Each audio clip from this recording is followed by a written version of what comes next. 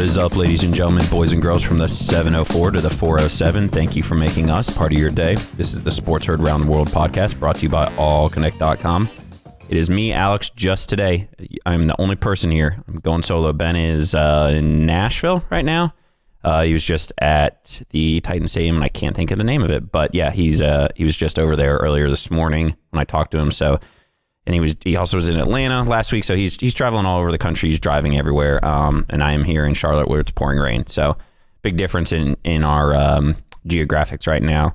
I did want to bring up something before we talk NCAA tournament talk, because if you listen to our show more than once, you probably know that I'm a Bears fan, but I am also a big Tom Brady Patriots fan in the sense of I like watching greatness.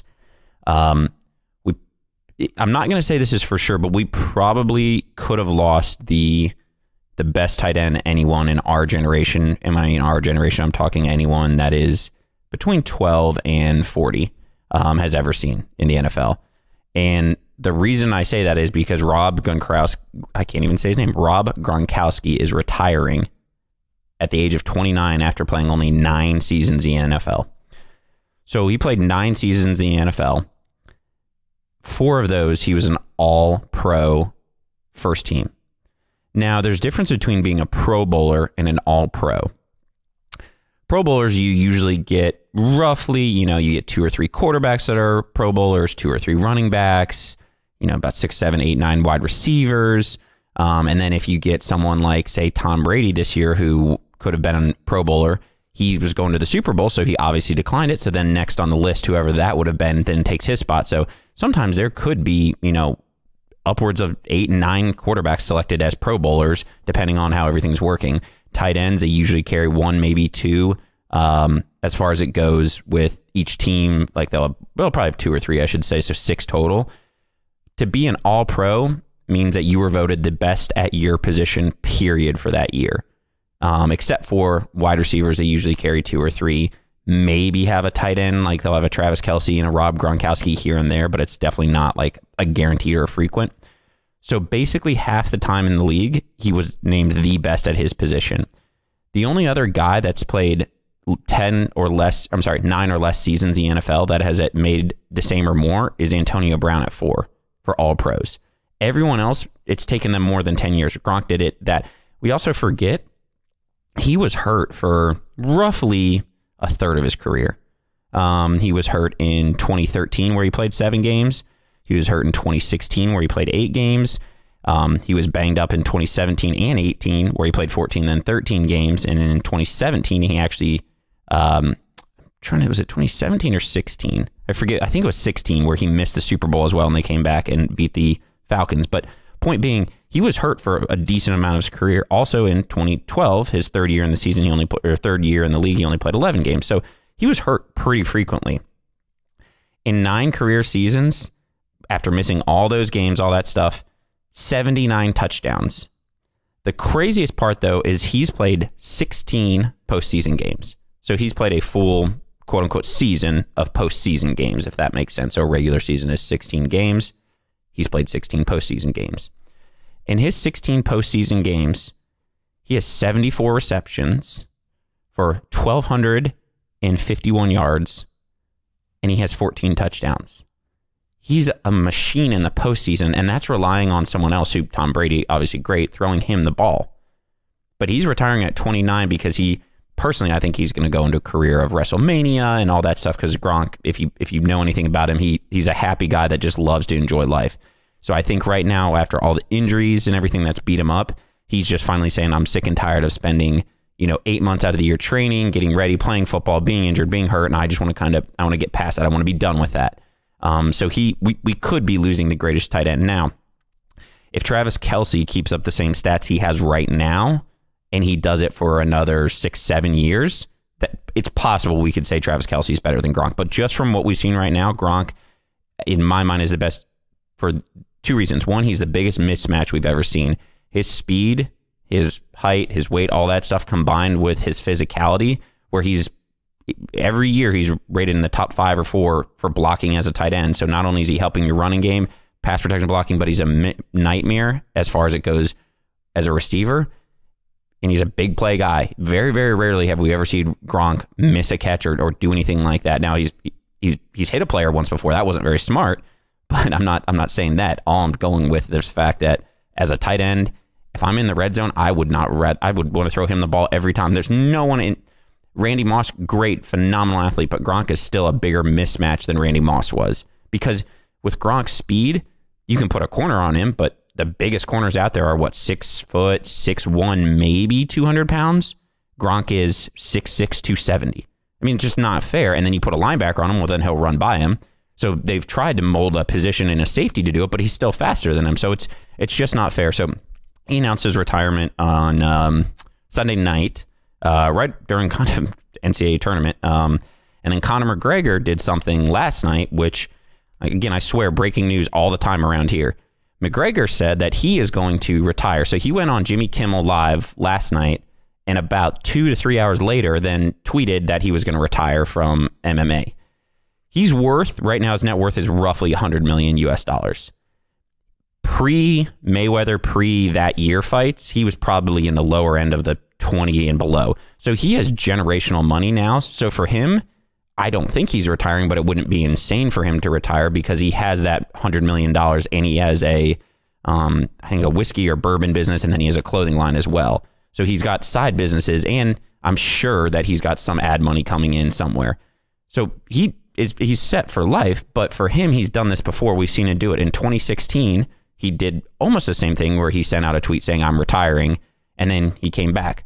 Right now, he's in negotiations with the UFC to fight this July. So my biggest thought is the ploy is he retires, they have to offer him more money, he comes out of retirement for another fight. In no way, shape, or form, though, does he need the UFC. The UFC kind of needs him a little bit. And here's why I say that. He's the biggest name right now. Even though he's not the best fighter out there, he's the biggest card name they're going to have for a very long time. Okay? Without him, they're still great. They're still making a ton of money. They just signed that huge deal with ESPN, so that I'm not saying they're going anywhere, but if they can keep McGregor in for another 2-3 years while another star uprises, that's phenomenal. McGregor is such a big push for them as far as publicity-wise. Why not do that? I mean, he's let's see, he threw a brick through a bus. Like he's had a little bit of a rough couple of months here as far as what he's been doing outside of the octagon, but he's still the biggest draw they're going to have. So, I mean, I know that if Ben was here, I would ask him this, but I would rhetorically ask it, but I think the answer is pretty obvious. Whose retirement do we believe more, Gronk's or McGregor's? There's one rumor out there that Gronk actually said he would come back, or his agent said he would come back for the postseason and only the postseason, because not only do you get paid more if you do that, but then he doesn't have to play 16 weeks. I don't believe that's going to happen, but that's a rumor. So I think McGregor, I'm going to put it out there that before the next podcast is released, he unretires and then signs up for a fight. So that'll be next Monday or Tuesday, depending on, I think Ben comes back Sunday. He might come back Monday. So either Monday or Tuesday, but before the next podcast comes out from us, he will unretire and sign up for a fight is what I'm not promising you this, but I'm going to bet heavily on it. If you don't believe me, just look at our brackets. I told you how to do a bracket. I told you how to fill it out. I told you it's a very, very easy thing to do. Ben and I both literally said to you, there's two ways of doing it. You can either go chalk or you can try to pick some upsets here and there. And right now, there's only one guy in the entire country that has a perfect bracket left. Okay. Good for him. Very lucky for him. Minus a few ones that I had. I'm going to go over Kaio's here real quick. I'm going to kind of sum it up to where we're at in all this. He's got UVA and Oregon left. He's got Tennessee, but he doesn't have Purdue. He's got North Carolina, Auburn. He's got Kentucky, no Houston. He's got Zaga, Florida State. Texas, no Michigan. I'm sorry, Texas Tech, no Michigan. Michigan State and LSU, Va Tech, and Duke. So he's got 1, 2, 3. So he's 13 out of 16 right now. He's got Oregon beating Virginia and then beating Tennessee, and North Carolina beating Kentucky, and Duke beating Florida State, and then Duke beating NC in the Final Four, or I'm sorry, in the national championship. So in all reality, his is very, very similar to mine, minus the fact that he's got Florida State beating Gonzaga and Oregon beating Tennessee and UVA. Other than that, the brackets look almost the same. So 13 out of 16. Ben's bracket is I don't know where. He probably took it with him, and he probably is using a pencil to fill it out. And then he'll bring it in next week and tell me how many he got right, because I never actually saw him submit one. I heard what he told me was going to happen. I think the biggest thing to take out of the weekend, though, I've got my Sweet 16 is all there minus Maryland. I did not have them. I had Belmont beating Maryland. So let me see. LSU just beat them, so that doesn't matter. So Duke, Virginia Tech, I have LSU, Michigan State, Gonzaga, Florida State, Michigan, Texas Tech, Houston, Kentucky, Auburn, North Carolina. Oh, that's the one. So I have 15 out of 16. I did not have Purdue. I had Villanova. Let me make sure this is right. I did. I had Villanova beating Purdue, I think. No. Nope, I'm wrong. I had Purdue in there. Okay. So I actually picked all the Sweet 16 correctly. So my Sweet 16 is all what is on there. It's pretty easy, though. This year's been a lot of chalk. And when I say that, every single seed is the higher seed advanced, all except for Oregon. And we all agreed Oregon was a very hot team coming in. They were a Vegas favorite as a 12 to play a 5 in Wisconsin. So we knew that was a win. And then UC Irvine played amazing against Kansas State. Kansas State was without their best player, but UC Irvine still played phenomenal basketball. But then Oregon just came out and just kept playing hot. So Oregon's the one team that I think is obviously is a 12 seed, so it's not the higher. But other than that, we have chalk. Literally, the whole bracket is chalk. And I think we're seeing that because parity is becoming a little bit more. I'm trying to think of the best way to put this. There is more and there's less parity. And I know that makes no sense, but hear me out. There's less parity in the fact that you're not seeing 15s, 14s, 13s really advancing very far. You might see them win one game here and there, but when it comes down to it, it's been chalk. And that's what it is most years, is that first Thursday and that first Friday, we see a lot of 12-5s. This year we had 3 12-5s. 3. Okay? 3 12-5s win. Usually, like I said, it's 2. So, hey, there's one more this year. But after that, the better teams tend to win. And that's why you're seeing chalk throughout the bracket right now. The one thing that's kind of scaring me a little bit, and I don't know what to do about this. You have a Duke team that barely beat Taco and UCF. They should not have beaten Taco. I don't think they should have. They got extremely lucky when there were 2 missed baskets at the very, very end of the game by UCF, one on a tip-in. And Zion Williamson, I don't know how he did it, but he drove right, spun left, got an and one, and then made the free throw to go up by 1. Had he not made the and one, they would have just been tied. I mean, the fact that with that little time left, he got fouled and made the and one, I don't want to say it's bad defense by UCF, but just don't touch the guy. Let him, at least if he scores, you're tied. Don't change it up. Don't do anything. Just anyway, point being, Duke escaped. Tennessee, who I'm a little scared right now, is who I have winning it all.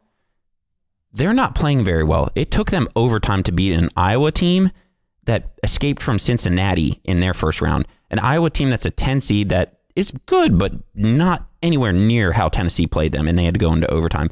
Tennessee also struggled with Colgate in their first game.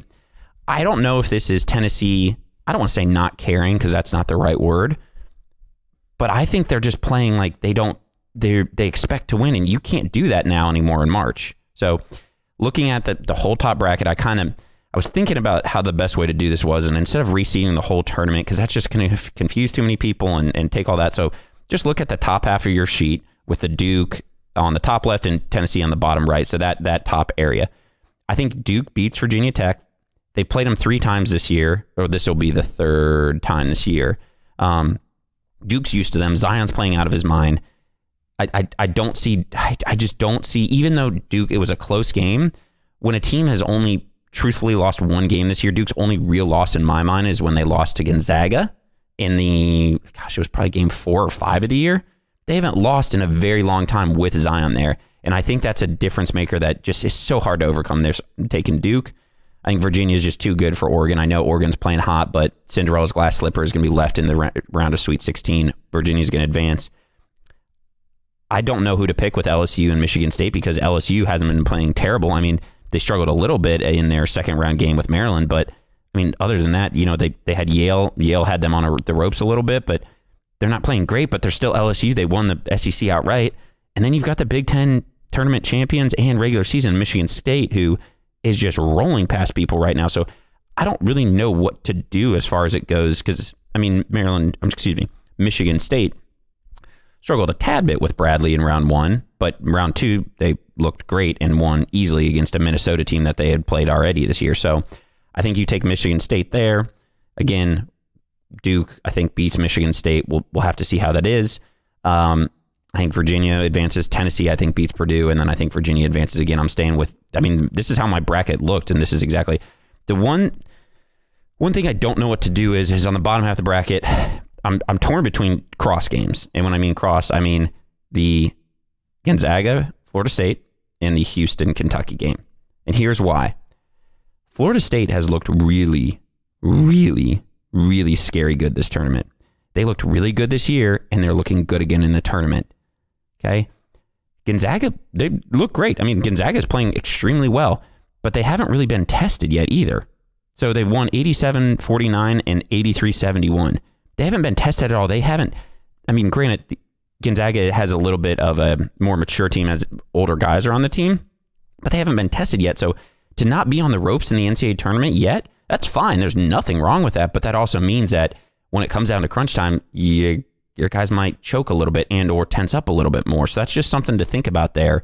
A good Florida State team, a Gonzaga team that hasn't been tested yet. I'm torn there.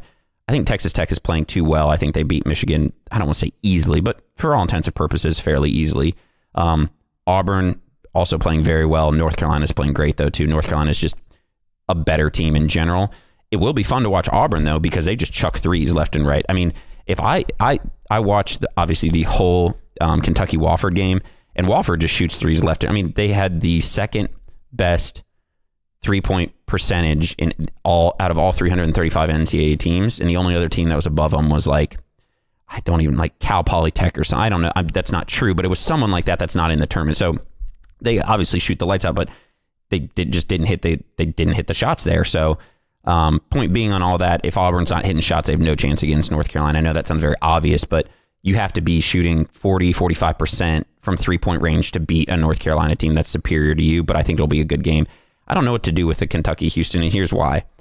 Houston, for 30 minutes, looked like they were struggling with Ohio State, and then came out and won pretty easily. In their first game, they destroyed Georgia State, so they've looked good in both their games. Kentucky has not. First game, they looked great, obviously, but against Wofford, they didn't look great, and I understand they're without P.J. Washington, but here's the thing. He has to be back for them to win any more games. I think they could sneak by Houston, but I'm not confident without him. With him, I think they're a lot better team, obviously, and I think they would beat Houston. Without him, you might as well call it a coin flip. So in my mind, it comes down to P.J. Washington, if he's healthy or not. If he's not, I don't know who I'm picking. But I can tell you if he is, I'll take Kentucky, and then I would take North Carolina to beat Kentucky, I think. Maybe. I don't know. I guess we would have to figure that out as we go. Because, again, is PJ going to be healthy for that game?